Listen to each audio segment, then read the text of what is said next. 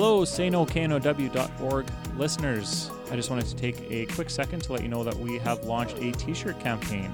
All of our t-shirts are harm reduction inspired and are available on our website, so please go and check that out. Also, please take that thumb of yours right now and hit that subscribe button. It really, really matters as far as getting recognition goes. And if you have even 20 seconds of time, please rate and review this podcast on whichever platform you're listening, because that helps as well. A big thanks to CRISM, the Canadian Research Initiative of Substance Misuse, for providing funding for this podcast to take place. And as always, thanks to DJ Charlie Hustle for providing the intro and outro music. As always, the views, ideas, and everything discussed on this podcast do not necessarily represent the views of CRISM or any of their members, and the same goes for me and all of our guests. So thanks a lot for checking this out. I hope you enjoy this episode. Today, I am absolutely excited, without belief here, to have my next guest, Bruce Alexander, Dr. Bruce Alexander, psychologist and retired professor from Simon Fraser University. If you've done any reading, any Googling on the opiate crisis, there's no doubt at somewhere along the lines, Dr. Bruce Alexander's research has probably been quoted.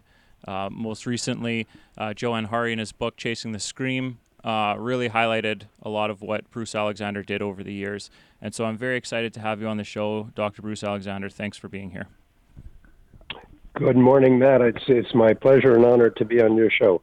Great. So before we get into kind of the Rat Park experiment and everything that went along there, can you just tell me a little bit about your career and what led you into this field of addiction research?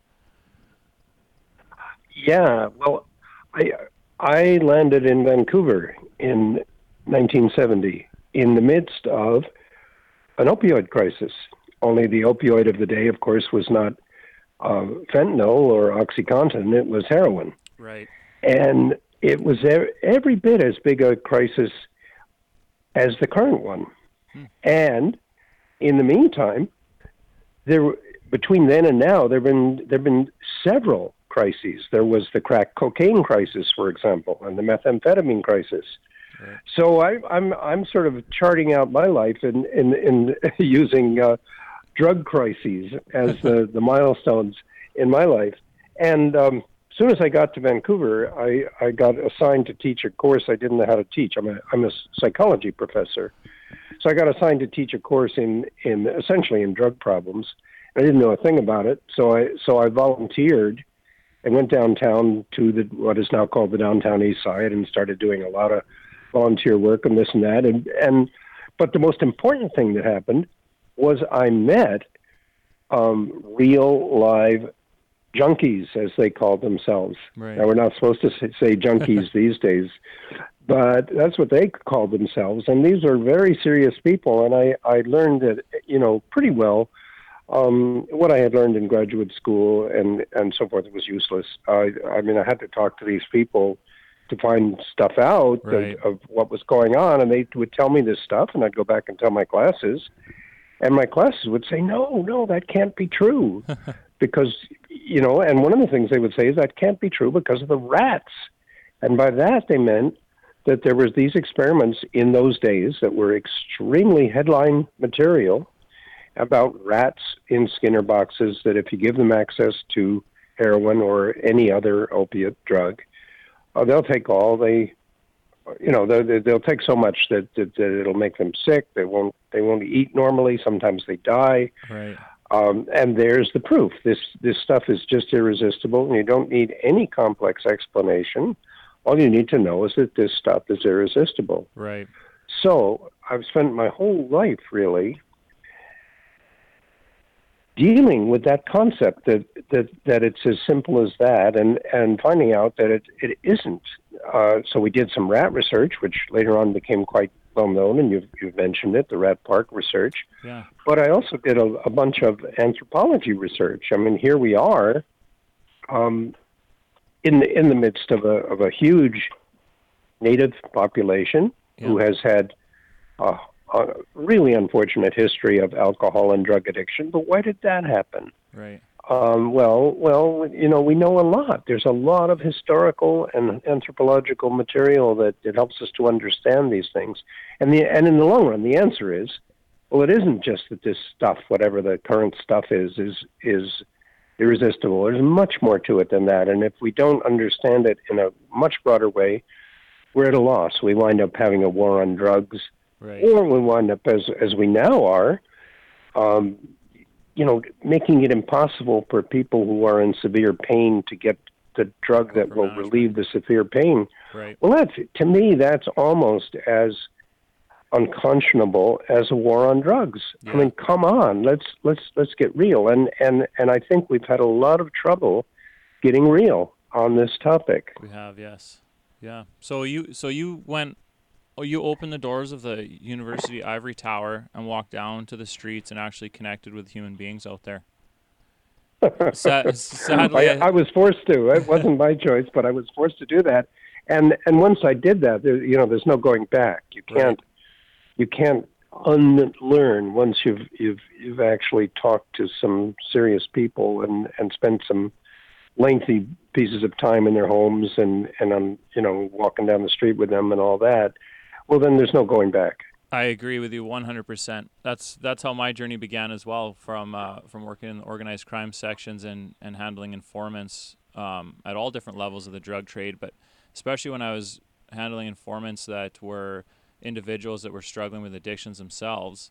Once you learn kind of the commonalities in all these lives, and I've talked to hundreds, if not thousands, of individuals throughout my career that have battling with addictions, and it's like you see these common trends, and it's like, well, I can't ignore this now.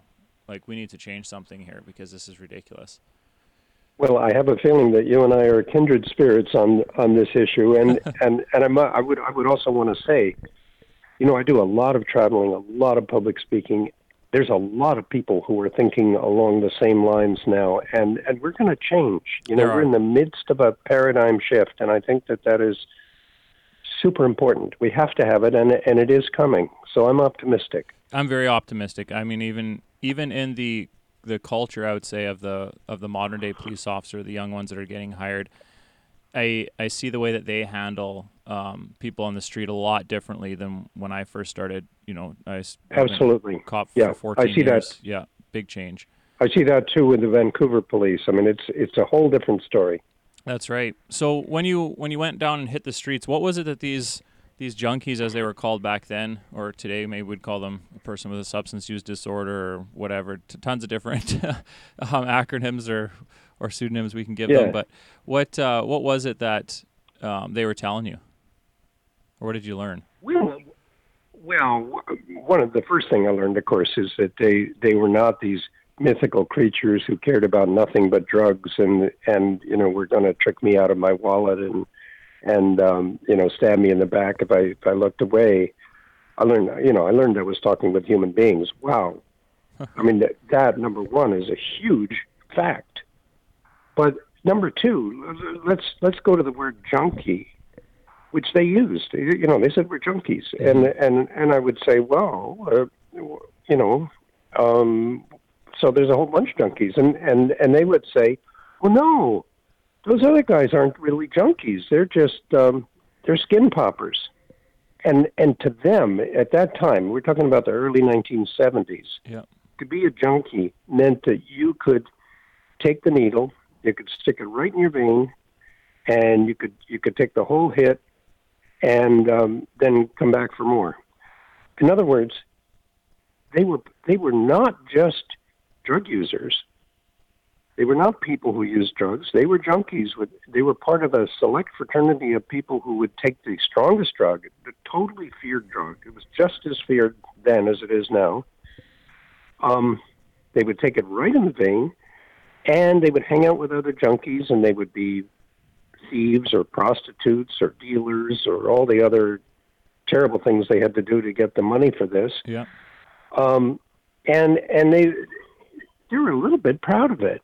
Oh, I see. Now, it wasn't that they were totally proud of it. They were also embarrassed and hurt, and they were being beaten up when they got arrested, and all kinds of stuff was happening to them. And they were willing to talk to me, a little pimply-faced shrink with a, just out of graduate school, they were willing to talk to me because they weren't entirely happy with their lives, and they were looking for ways that they might change it. But on the other hand, they weren't without a certain pride or a certain identity, a very strong identity of being somebody. And that's the main thing which I learned, which is that to be, let's put it in the language of those days, to be a junkie is something. It's an identity. It's an identity, yeah. And it's an identity, and it's a lot more than no identity at all. Right. And these are people who are faced with they look in the abyss of no identity at all. Maybe I'm nobody. Maybe I dropped out of school in grade 9, and the girls don't like me, and the guys don't like me either, except for the junkies. Maybe I'm nobody at all. Mm-hmm.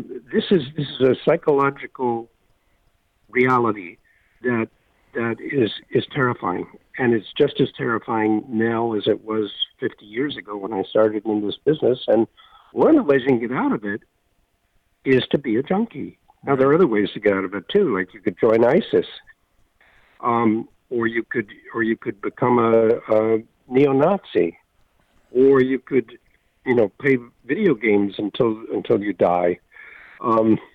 There are lots of ways to get out of this crisis of identity, this crisis of nothingness, and drug addiction is one of them. And that's really the essence of what I learned. And my claim is this, that if we don't know that about drug addiction, we really don't know much. We can talk all we want about the neurochemistry, and that's true. There is a neurochemistry, and we can talk all we want about peer pressure and about wicked drug companies and all this, and it's all true. But there is this essence. There is this fact that people need something, and one of the ways they can get it, if they can't get it any other way, is drug addiction. Yeah. Right. So that individual identity becomes essential when it comes to talking about addiction and prevention, in particular among our youth, I imagine. Then. Yeah, I mean, I think it's just a simple fact of psychology. I believe that everybody has to be somebody in their own mind. Right. And that's a complicated process. And if you haven't got any other way to do it, you can be a junkie. Or, as I say, you can be these other things which are not any more desirable, as far as I'm concerned, than being a junkie. Yeah. And that creates huge problems. We've got to deal with the fact that we got a lot of people who are feeling pretty empty in terms of their psychological needs, in terms of being somebody and having a reason to get up in the morning and having a reason to associate with other people. We got to deal with that. And I think now, at last, that we are dealing with it much more than before anyway. Yeah. I often use that that example of identity through some of the work I've read. More or less is actually like parenting research, but by Gordon Neufeld. I think he co-wrote a couple of books with Gabor Mate.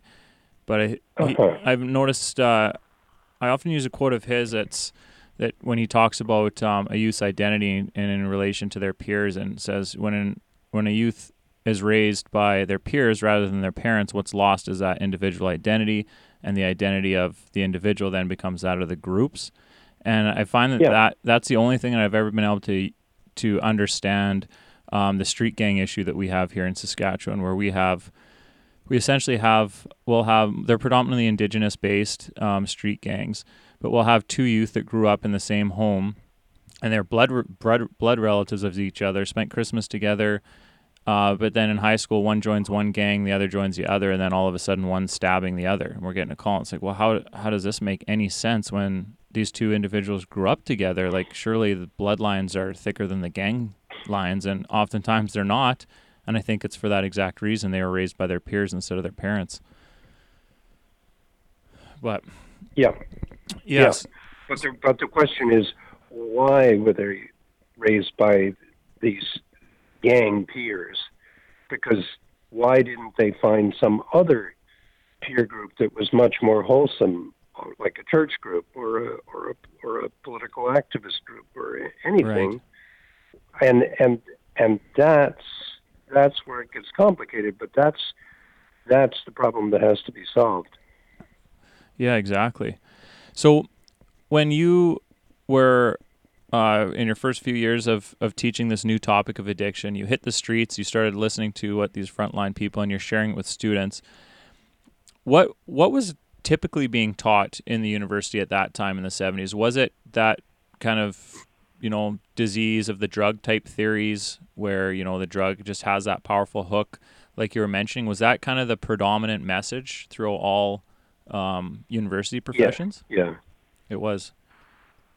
Yes, the disease theory of 1970. Now we're going back a half a century. Right. Was just as well developed as the disease theory of today, but it was totally different. The disease theory of 1970 was that the disease hook was the withdrawal symptoms. Oh, I see. So that you could get addicted to a drug which produces withdrawal symptoms, like heroin, or like morphine, or like alcohol, which also produces very strong withdrawal symptoms. Mm-hmm. But you could not get addicted to a drug which doesn't produce withdrawal symptoms, like cocaine or like marijuana. Those you couldn't get addicted to those drugs. Oh, I see. So it was and the science was very well developed, and it was developed not only in terms of let's say psychological experiments on the reality of withdrawal symptoms, which are real. There are withdrawal symptoms. Yeah. But also, it was based on the neurochemistry of the day, which did not involve dopamine or serotonin, but involved endorphins. Oh, I see. So there was an alternate brain theory, and there was an alternate psychodynamic theory, if you will, but it was still a disease theory. I mean, if you go beyond the details, the ultimate issue is that there are drugs which are irresistible. Once you start taking them, you can't stop, and we've got to get rid of those drugs. Or we've got to develop some kind of a medical intervention that will undo the hook once a person becomes hooked. So in a sense, nothing has changed since 1970 because we have that same underlying idea, but we changed all the details because they aren't true. Right. So you have to keep changing them as they get disproven, but you keep the underlying idea, and that's our tragedy. We're just getting around to facing up to the deeper reality, which is that people who use these drugs, to the degree that they hurt themselves, have a need, and they can fulfill them with these drugs, and we've got to do something about where that need comes from. Yeah, exactly. Kind of address the underlying issue, because otherwise they're just going to keep going back to it. So what did you do with Rat Park? How did that experiment get rolling? Well, it got rolling one day when I walked into my class and I said essentially what I just said to you just now, and some guy, some wise ass in the back row raised his hand and said, "Wait a minute, haven't you heard about the rats?" And he was telling me, in effect, and he was, it was a joke, but I didn't like it. Yeah. He was telling me, he knew I had heard about the rats, but he was telling me about these rats in the Skinner box that would take the drug and thereby proving that the drug is irresistible. And I said, well, wait a minute, those rats are in solitary confinement. Of course they're desperate for a drug that will relieve their distress. And he said, oh, that's bullshit. And so we built Rat Park. So that's how it started. Which is essentially a place where rats who are not in solitary confinement can have access to very strong drugs. And we showed, and of course we have a control group of rats who are in solitary confinement, and then we compare the amount of drug consumption in both groups using morphine. And guess what? The rats in the solitary confinement cells take a lot more under all kinds of different conditions. So we did that, and we thought, well, now this is going to change the world because we're shown that the drug is not irresistible, but it didn't change the world at all. Yeah. Now we're going back 50 years now, and it just disappeared. No one paid any attention until maybe 30, 40 years later. Now, all of a sudden people are paying a lot of attention. The experiment went underwater and was submerged for, decades. Yeah, and then it came back up. Strange. Because strange, but because it's a truth that people are now getting ready to accept, whereas then it was simply unacceptable. The belief in the irresistible theory, or I call it the devil drug theory, was so strong then that almost nobody, I mean, there were, of course, exceptions, but almost nobody could face the fact that it really isn't true. Right. And it also would have gone against the kind of underlying political agenda of the time that, some of these drug policies were originally created to do, right? Suppress the, African Americans in the U.S., or the indigenous populations possibly in Canada. A lot of the suppression or underlying, racist goals of these policies. You would have totally debunked their ability to do that. Yeah, and you're right, but I would want to add to what you just said that I would say in Canada in 1970, the original racist basis of the war on drugs had pretty much disappeared. I mean, the original racial basis was anti-Asian, anti-Chinese. That's right. And that's absolutely clear. As you know, you've read Emily Murphy or the early stuff on the drug war in Canada. Yeah, it was anti-Chinese. It was a way of deporting the Chinese and sending them back to China where they belong. And it was ugly. It was really, really ugly, and it maintained that ugliness through the 1920s and through the 1930s. But guess what? Gradually, we wised up as a country. I mean, Asian people and Caucasian people get along very well in China, in Canada, and in China too. Yeah. And you can't say now the things that Caucasian people said about Asian people in the 1920s and 30s. You would say those, everyone's going to hate you because they're ugly, stupid things to say. So by 1970, the racial basis of the war on drugs, even though it was there originally in Canada, it was for sure there, had pretty well disappeared. What was left was a fear of, what's happening to our children? Why are our children getting involved in crime? Like gangs was a big fear, and crime, and juvenile prostitution, right, and robbery. These were the trigger issues in 1970, much more than the original racial basis. Okay. So can you talk a little bit more in detail about exactly what the Radic Park experiment consisted of? Like, what did you actually physically do to these rats, and what the outcomes were? Well, we didn't do anything to them. We just gave them a big space, which is about half the size of my garage floor. And I knew from observation that my garage floor was a kind of a heaven for rats.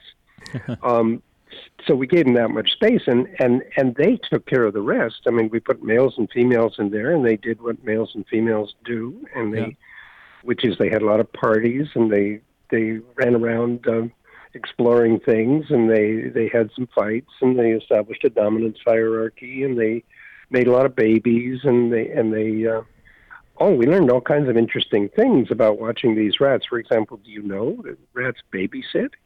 Like the mom's got a big litter of babies. Let's say she's got 8 babies, and she's got to go and have some food and water and have a little talk with the other rats. Well, she leaves her babies in the nest of another mom, and the other mom takes care of all 16 babies. Oh wow!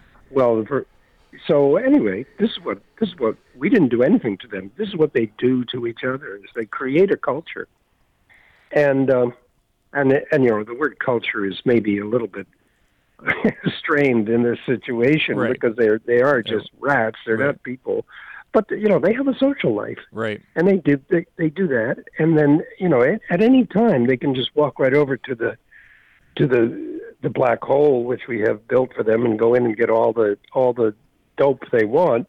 But they don't. They're too busy. So they didn't. So And I read that. I'm sorry. Sorry to interrupt you there. I also read that. Was there a version of the experiment? I don't know if you guys did it or if it was repeated after the fact, where they took a rat that was already, like, they intentionally became dependent on a substance and put it into that environment, and it was able to wean. They were able to wean themselves off. Was that part of your Yep. work as well? That's part of our work too. That was our original experiment. The rats are in there. They've had nothing to drink but water containing morphine for I think it was 50 days. So they are good and drug dependent. I mean they have withdrawal symptoms. They're as dependent as you could possibly be. And we put them in Rat Park. And at the same time we put the control rats.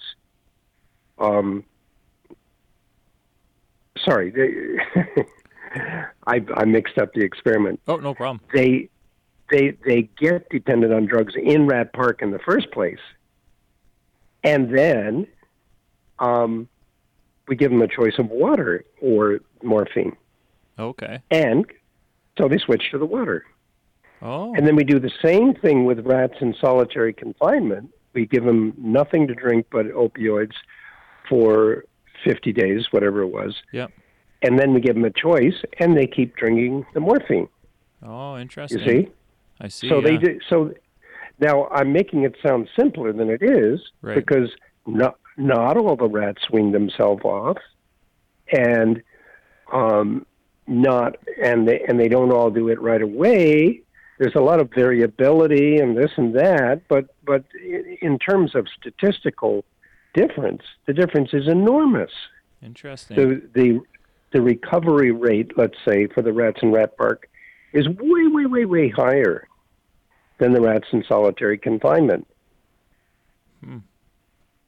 And so then how do we relate that to humans? I mean, that to me looks a lot like our colonization system that occurred here in Canada.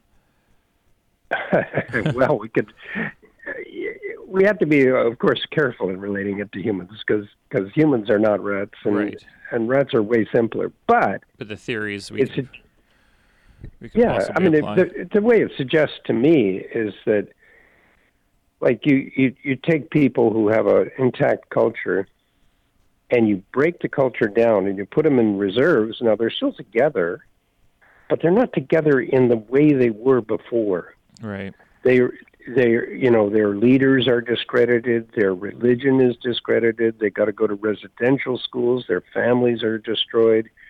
But so they're not exactly in cages, but they are deprived of their culture. Mm-hmm. So, and then you give them a choice between drinking alcohol and drinking water, basically, because you can go to the northern store or whatever and get what they want. Yeah. Get what they want, and guess what? A lot of them choose the Choose alcoholism. alcohol. Right. And on the other hand, people who grow up in a intact culture, as their ancestors did, the ancestors of these very same Aboriginal people, they could go to the northern store too and get alcohol, but they didn't because they were too busy. Yeah. They were busy.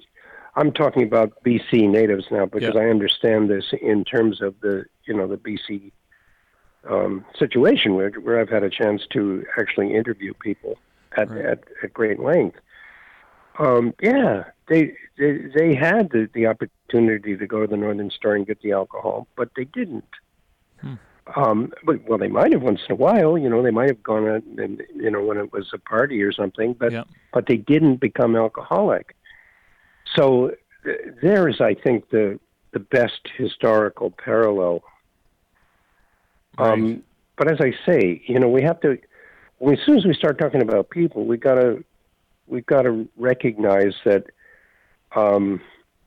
people are way more complicated than rats. For Right. example, a person can be isolated even though they're in a reserve. Yeah. Or you can be isolated even with though lot- you're in a city, right? I mean, Yeah, or in a city. yeah. Yeah, or anywhere. So in a sense, what Rat Park does, that rat experiment, it makes the isolation visible in forms of a cage, but human cages are sometimes invisible, and this is why God gives us psychologists to try to talk to people and just see if they're in that kind of a cage or not, and often they are. Right. Like imagine a kid in Vancouver. This is what I was running into. It could be your Aboriginal kid or anything else, but imagine a kid who really isn't brought up in such a way that they can handle school very well, and really maybe there's something wrong, like maybe they're ugly, or maybe they're they got some kind of a thing which makes people not like them, and they're isolated. Now they're going to school. Right. It's not like they're in a cage, but in a way they are in a cage. There's some form of Because- social isolation is occurring of some kind. Social isolation, and also this identity thing. I mean, they Right. have to say, well, who am I? Well, I'm not a member of the theater club. I'm not a member of the church club. Mm-hmm. I'm not a member of this or that, and I'm not a member of the clique. And really, the teachers think I'm a moron. Yeah. So who am I? Right. So do rats have identity? I doubt it. I never saw any sign of it. True. But it doesn't matter. Like at some point we got to talk about this in strictly human terms. But when we do, the rat images keep recurring, and it becomes a kind of a metaphor. Eh? Yeah, exactly. Yeah, we do a lot of presentations through Say No to community groups, and also a lot of out of town. A lot of the First Nations have called us out for presentations, and at the end, and I share a lot of this information that we're talking about now. And a lot of the times, it's the first time that they've heard it, or at least thought of it in that context. And then they always ask at the end, like, at least the leaders of the groups that we're presenting to often ask, well, then what can we do to, provide, some safeguards as far as prevention goes? What would you suggest that we could do to help build those youth's identity, help make sure that social isolation isn't existing? What are some things that, community leaders can do?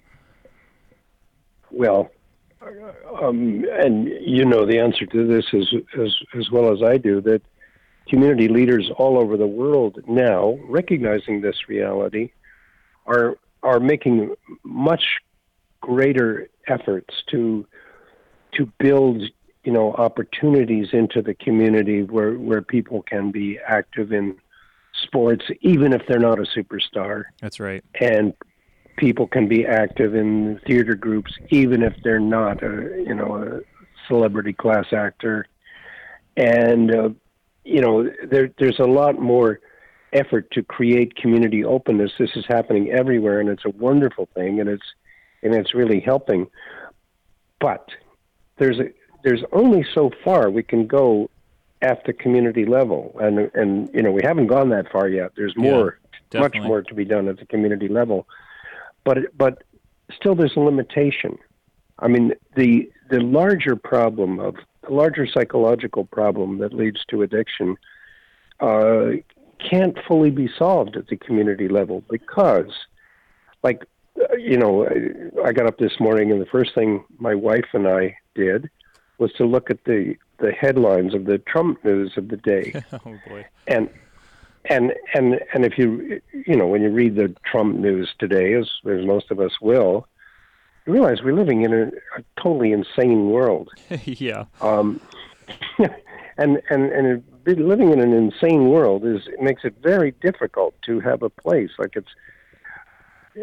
who wants to have a place in the insane asylum? Right. And what if the kind of jobs which are available involve, let's say, destroying the environment? Mm-hmm. Or what if they involve, let's say, making weapons to to kill people in Yemen and Saudi Arabia. You know, and what if the economic system is a system which isn't welcoming to people unless they're superstars intellectually and they can learn to program, every possible language. Right. So there's people that just don't want to participate in our current society. Yeah. So a lot of the problems go beyond what can be done on a community level, and of course, it's vitally important that we do everything we can on a community level, and more people are doing that, and I'm totally in favor of that. But my argument is we have to take it on a larger social level, and exactly how we do that is not clear. I mean, the first thing we do is recognize that we live in a culture which has gone toxic. Yeah. And I say that because I've got a stack of books on my desk here, right in front of my chair. And these are all books by people on the left wing or on the right wing of politics. But they have this in common. They all recognize that on a psychological level, these are terrible times. People are suffering for want of meaning or psychosocial integration or identity or all these things. These are real. It's an age in which psychology is no longer a fringe discipline because psychological needs have become so important that they lead to physical problems like overdose deaths. Yeah. And we gotta talk about the reality, and people are, on the both left and right. Yeah. But the problem is that the people on the left and the people on the right think they're idiots because they diagnose the problem differently, or in fact in opposite ways. Right. And they argue with each other and hate each other because who they've decided is the bad guy is not the same as the other guys have decided is the bad guy. So there's a lot of political work going on, and that work is important. Those debates are important because really there is an underlying malaise, and really it's not a difference between left and right. Really, it's a matter of finding the source of that malaise as well as we possibly can, and then dealing with it systematically, and that's what people are trying to do. Yeah, I guess the problem is I mean, as those discussions are going on, there's individuals dealing with massive crisis in their lives, and people are dying, and families are being completely isolated from their communities. And so while we're kind of waiting, I think that's where we've seen a mass grassroots movement of people are just like, forget all the discussions. We're opening up a safe injection site in my backyard. Absolutely. We're doing that. And so you start seeing these rogue grassroots movements, which is great. Well, I think that's great too. You're absolutely right. Of course, while the larger discussion is going on, the people are dying. Right. And that's why I'm honored to talk to a policeman, because I think policemen have played a vitally important role in saying, okay, never mind the big issues. Let's talk about this, what we can do right now, and we get a harm reduction movement, which never would have happened if policemen weren't willing to say, look, we can't arrest our way out of this problem. We've got to have harm reduction. We've got to have self-injection sites and, all kinds of things. We've got to have provision of opioids for confirmed addicted people who are just not going to stop. Well, we got to make sure they got a clean supply. Yes. That's right. So harm reduction is vital. And then we have not only policemen, but we have wonderful citizen organizations like Moms Stop the Harm. Yes, yeah, they're great.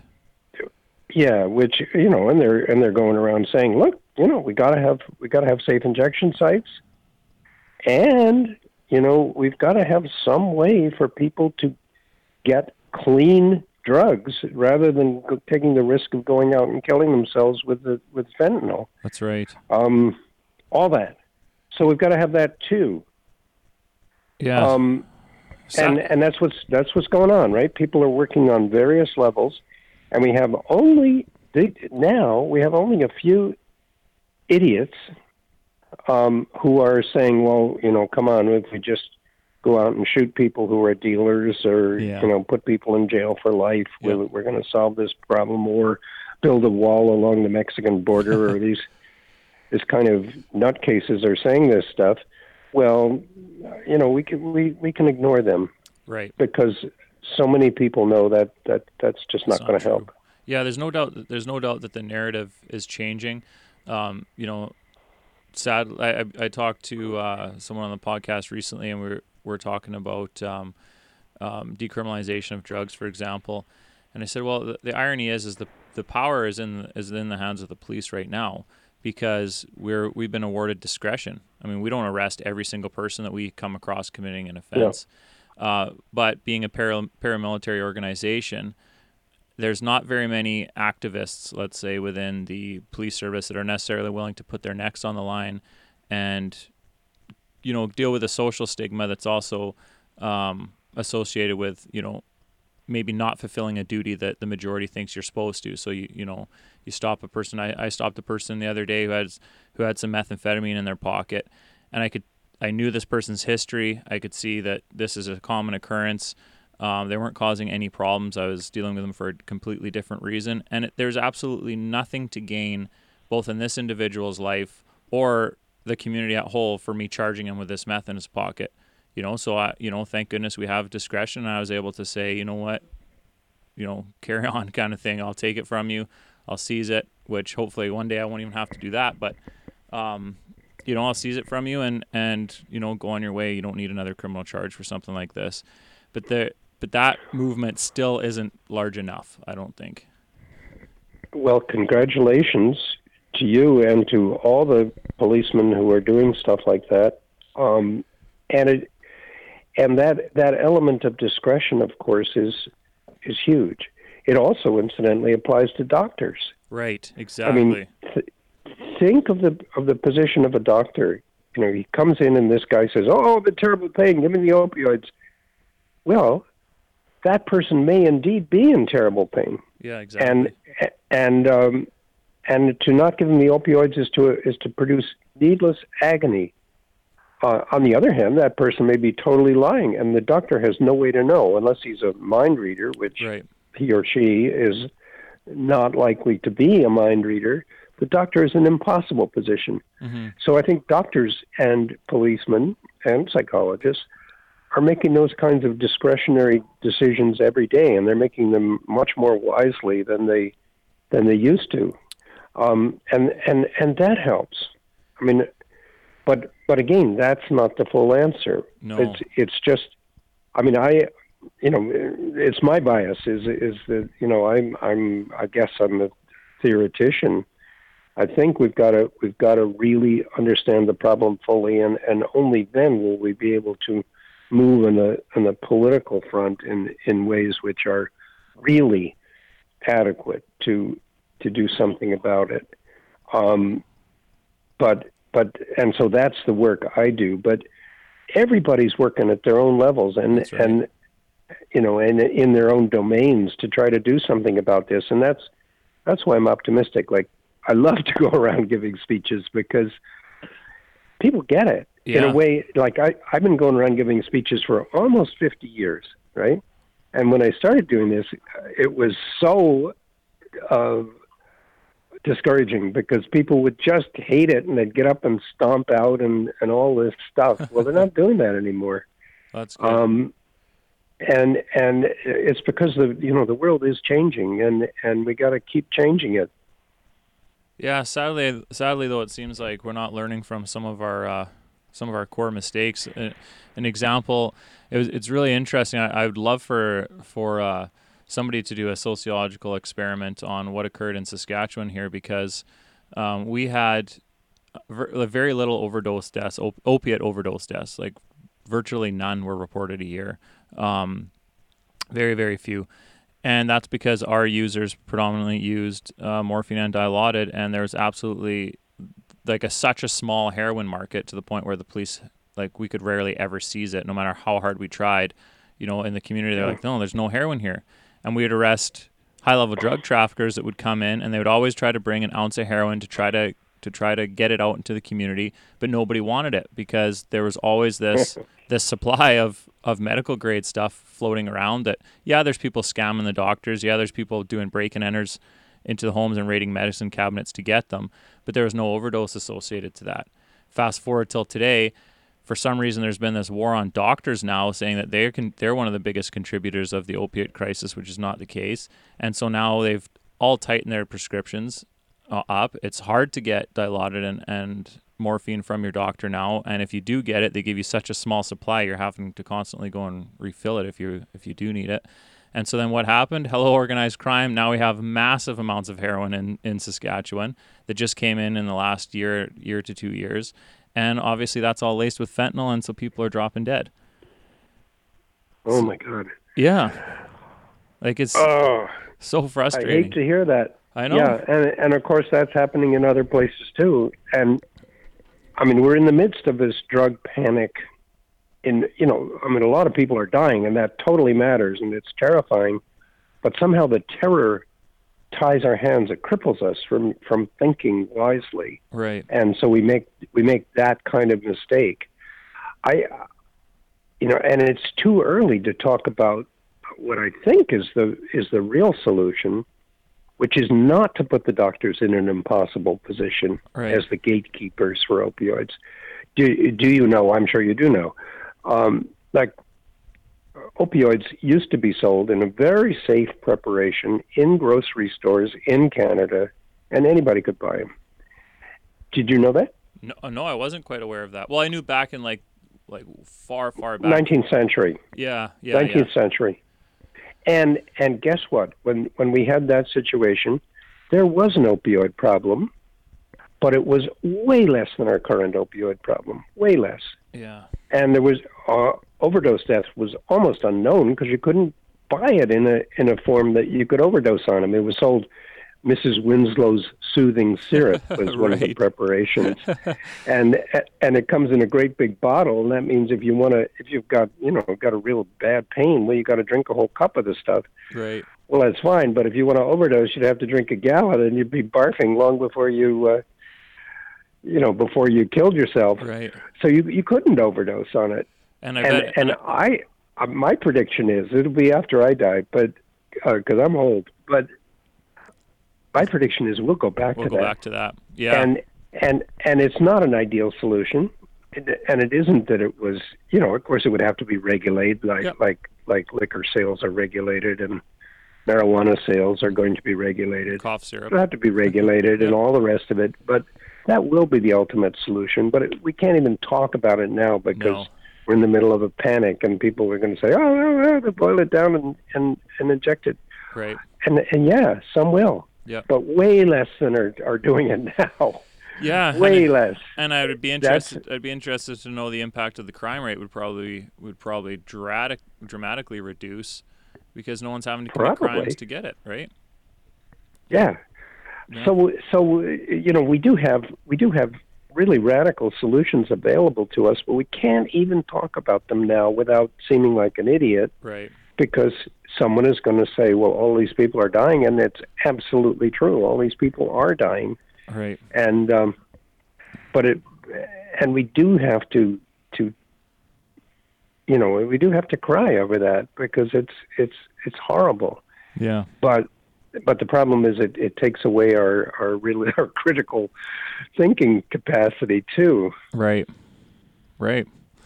Well, Dr. Bruce Alexander, thanks a lot for taking the time to talk to me today. Out of our whole conversation here, there's one thing that really stood out, and I was always the smartass in class at the parent-teacher interviews. My mom was always being told that your son's a smartass, and maybe not in so many words, but it's nice to hear that one smartass in class contributed to some of the best research addiction that we have today, or addiction research, I should say. I would like to say something to. In that regard, I would like to say something to young people who may be listening, which is Yeah, be a smartass. Be a smartass. Good. That's the lesson of the day from Dr. Bruce Alexander. Be a smartass. Thank you, Matt. Yeah, thanks a lot for coming on. Okay, bye-bye. Take care. Thank you so very much for listening to this episode of the Say No podcast. I have to say that when I first started doing this podcast, I never thought that I'd get to talk to the caliber of experts that I have. I hope you've learned as much as I have along the way. Please head over to our Facebook page. Let us know what you think of this episode. Also, make sure you rate, review, and subscribe. It really, really matters. Please take the time to do that. And also, if you have an extra $25 and you want to show your community that you are harm reduction minded and look good while doing it, check out the t-shirts we have for sale at sayno.org. Take care. Catch you next time.